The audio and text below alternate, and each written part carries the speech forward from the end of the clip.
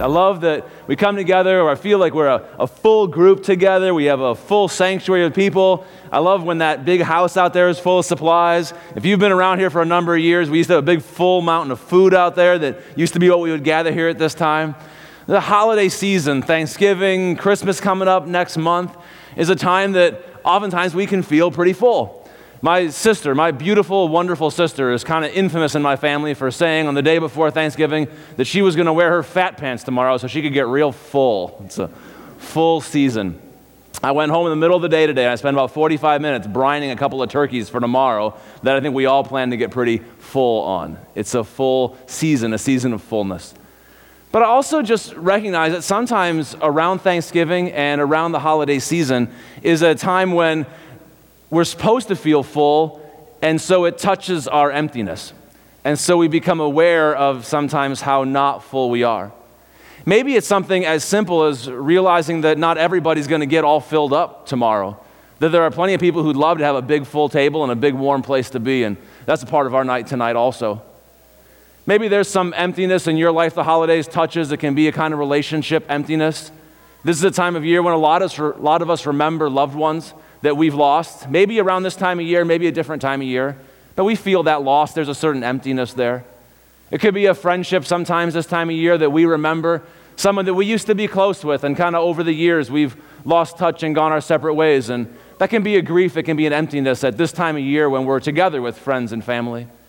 Maybe it's a relationship that either used to be there in your life or was never there in your life, and you wish that it were, and it's a kind of emptiness around this time of year when we feel like we're supposed to feel full and be thankful for so much. And yet there are things that we don't feel full of. And the other thing that's challenging about this season when we see so much fullness and want to feel fullness and yet we're aware of the emptiness that we feel is that this season more than others can be a time when we try to fill up our emptiness with things that only leave us more empty. And that can be different things for different people. We live in one of the great consumerist societies of all time, and some of the great fullness of shopping begins tomorrow in about 24 hours, doesn't it, I think? It used to be the Black Friday. I remember it was crazy that some people got up Friday morning at like 7 in the morning and went shopping on Black Friday. Now that's for lazy people on Friday at 7. It moved up to midnight on Friday. That was crazy full. I know sometimes it moved like into the middle of the night. I'm pretty sure I saw that tomorrow Black Friday shopping starts at Walmart at 6 p.m. on Thursday. I plan not to be out of my turkey coma tomorrow at 6 p.m., but some of you are very industrious. You'll be shopping, I suppose. Sometimes we use a little retail therapy to fill up what feels empty in our lives.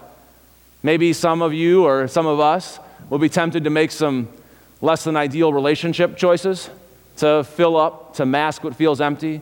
Maybe it's something different for you, whatever it is that pulls your trigger. But we don't want the fullness that just leaves us more empty. We don't want to manufacture a fullness that has no ability to make us full. We want the fullness that really fills us up. We want the fullness that comes from God. And I want just very briefly tonight to share with you two quick stories from the life of Jesus where the Bible tells us that he brought fullness into somebody's life. In fact, where it says that Jesus filled up a whole bunch of lives at once. And I want to share those with you and connect them to how it is that we experience fullness on this night and in this season and in our lives. Both of them are kind of miraculous stories. The first one is a fairly famous story from Jesus' life. It's a story that many people have come to call the feeding of the 5,000, though that's not really fair because there was a lot more than 5,000 people there. But I think a lot of us don't remember how that story started. Right at the start of this kind of famous story, Jesus just has gotten word of a death in his family, of somebody close to him. It's the death of John the Baptist, who was Jesus' cousin.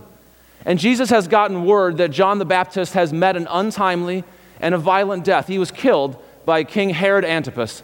And Jesus hears this, and right at the start of the story, it says that Jesus goes off to a lonely place to pray. I don't know, but I would imagine that Jesus was himself feeling some emptiness in that moment. That somebody that he was close to, a family member, and somebody who you even say was a partner in ministry for him in some ways, had recently died. And he was off to go pray.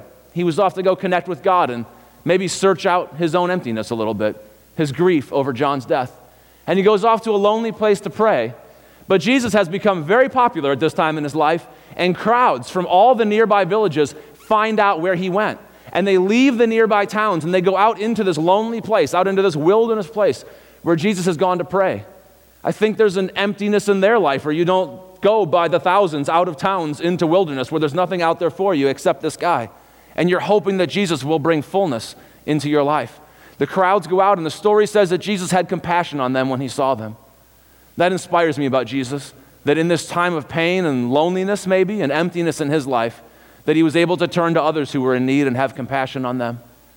And the story says that Jesus had compassion on them and he taught them about the ways of God and he healed the sick and he welcomed the outcast into the community of God and he ministered to them. But as the day went on, Jesus' disciples were there with him also. I guess he had left them behind, but they must have come out with the crowds. Jesus' disciples say to Jesus, you've got to send them back into the towns. Like they're never going to leave you on their own. They're just going to stay here as long as you keep talking to them and healing the sick and ministering to them. But they're going to get hungry out here. It's getting late and we're out in the wilderness. You got to send them back into the villages where they can buy some food. And Jesus turns it back on his disciples. I'm not going to do that, he said. Instead, you feed them. You give them something to eat. We find out later in the story, there were 5,000 adult males. That's what they counted, the kind of census that they did. There were 5,000 adult men. That doesn't tell us how many women were there. It doesn't tell us how many children were there. 10,000 plus people, a huge crowd. Jesus tells his disciples, you feed them. And they look around, they see what they've got, and it says they've got 5 loaves and 2 fish. Not a lot to go around to a crowd of 10,000 plus people. But Jesus says to give it to them.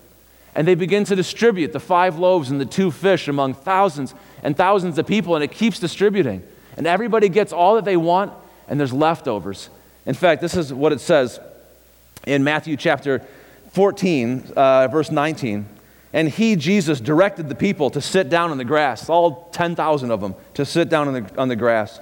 Taking the 5 loaves and then the 2 fish, and looking up into heaven, he gave thanks, and then he broke the loaves. Then he gave them to the disciples, and the disciples gave them to the people. Then they all ate and were filled. They were filled.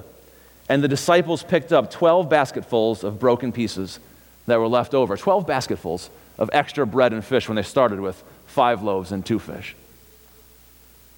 And then the other story, much like this one where Jesus creates a filling for people, happens shortly thereafter. It's kind of hard to tell in the story of Jesus' life if it's a few days later or a week later, something like that. He travels around, and then he's in a nearby area near the Sea of Galilee, kind of in the northern part of Israel, in the area that's called Galilee. And here Jesus performs another miraculous feeding. He's out there by the Sea of Galilee, away from all the villages that were nearby, and the people are coming to him again, and he's healing the sick. He's giving voice to those who can't speak. He's preaching the good news of the kingdom of God.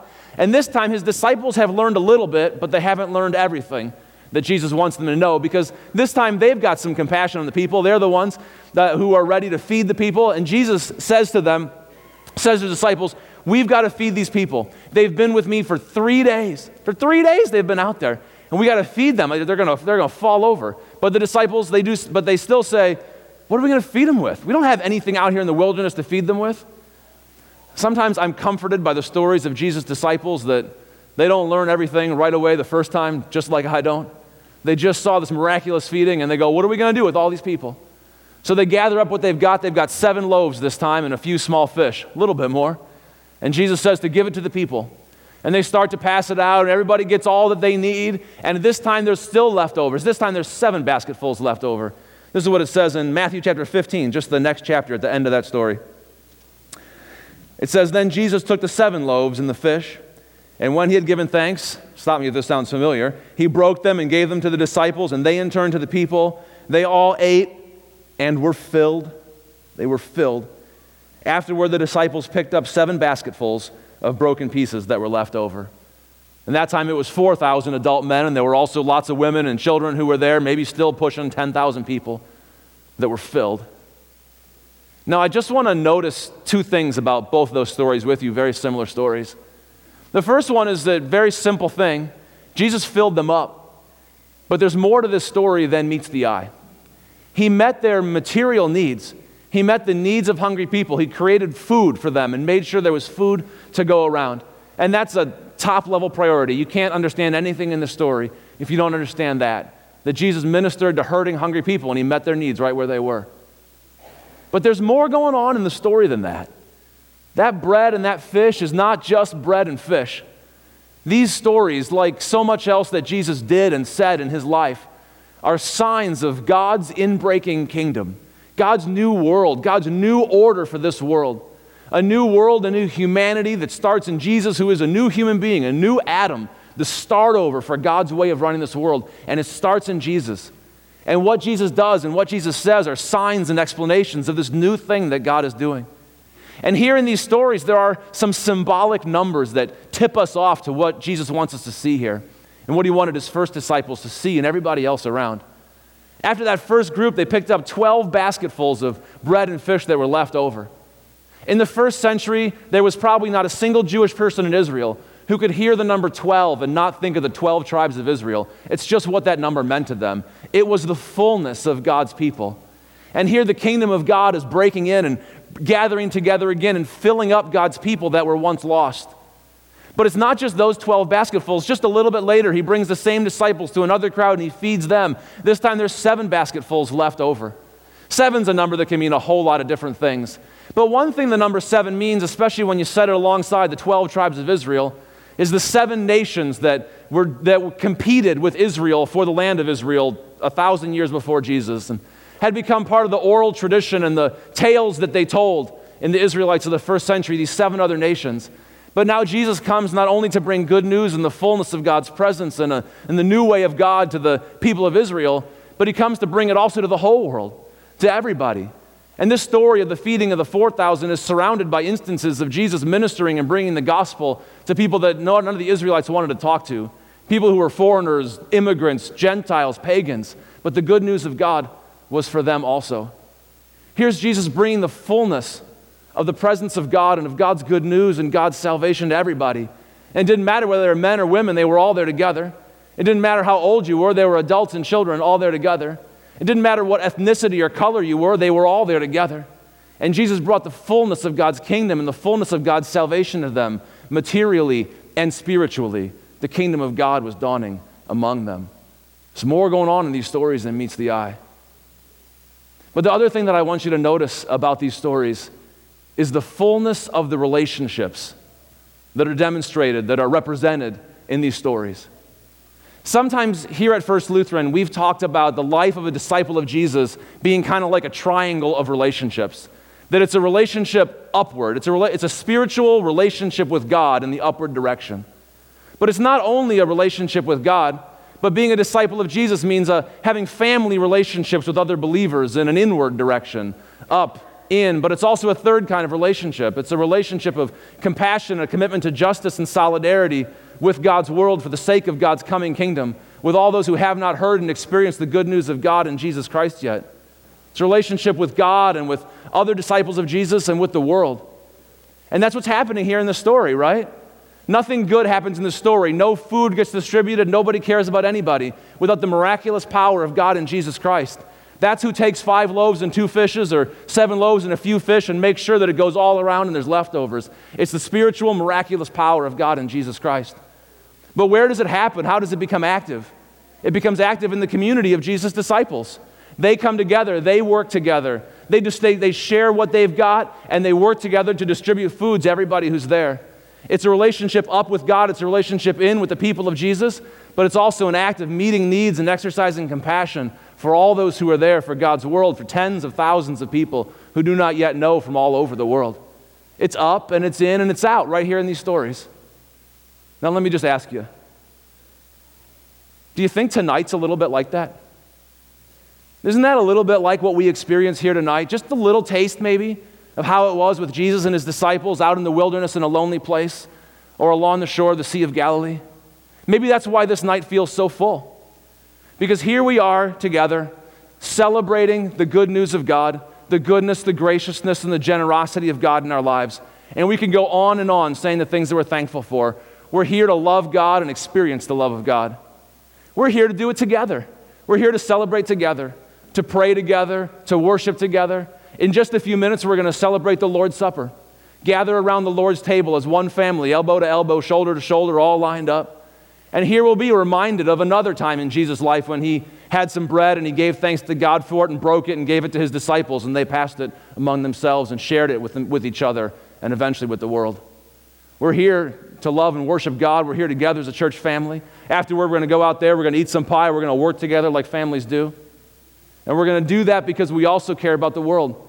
Because there's a latter-day pile of loaves and fishes standing right out there in that framed-up wood house full of all kinds of supplies, some of which we're going to use here this next month in our Project Home partnership here. We'll be housing families that are in transition and homelessness here in this church building in partnership with other churches who are doing the same thing. Some of those supplies we'll use right here. Some of those we're going to share with our Operation Home ministry partners, the Ramsey County Family Service Center, the Family Place, and maybe other Project Home churches. We want to meet the material needs of the world to whatever extent we're able. Maybe it's 5 loaves, 2 fish, and a roll of toilet paper. We're going to do what we can. We don't want to just do it materially. We absolutely have to do it materially. We also want to do it in the name of Jesus to meet the needs of the kingdom of God that are physical and spiritual all together.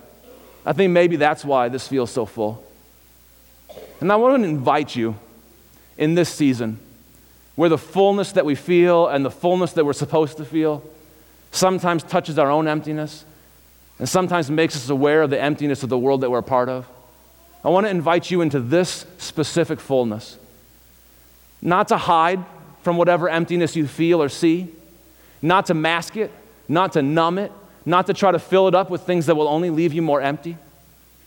But I want to invite you into this specific fullness, the fullness of God in Jesus Christ, to turn your heart to God, whom we know in Jesus, who welcomes you, whether you are, no matter what gender you are, no matter what age you are, no matter what ethnicity or color you are, no matter what you've done, no matter where you've been, no matter who you are. There's a welcome for you and a grace and forgiveness in Jesus Christ. And I want to invite you into the fullness that comes nowhere else but in the presence of His Spirit and the knowledge of His grace and hope and His call for your life. And I want to invite you into the fullness of Christian community, into relationship with brothers and sisters in Christ, even tonight and throughout the holiday season. Maybe tonight when we're out there and we're having pie and we're working together, maybe you'll be working together with somebody that you don't even know, and you can reach across that gap and get to know somebody else. Keep your eyes open for somebody who maybe doesn't seem to know anybody else here tonight, maybe who's alone or needs some company. Let's turn toward one another in the fullness of the family of God tonight, throughout this season, and throughout our lives.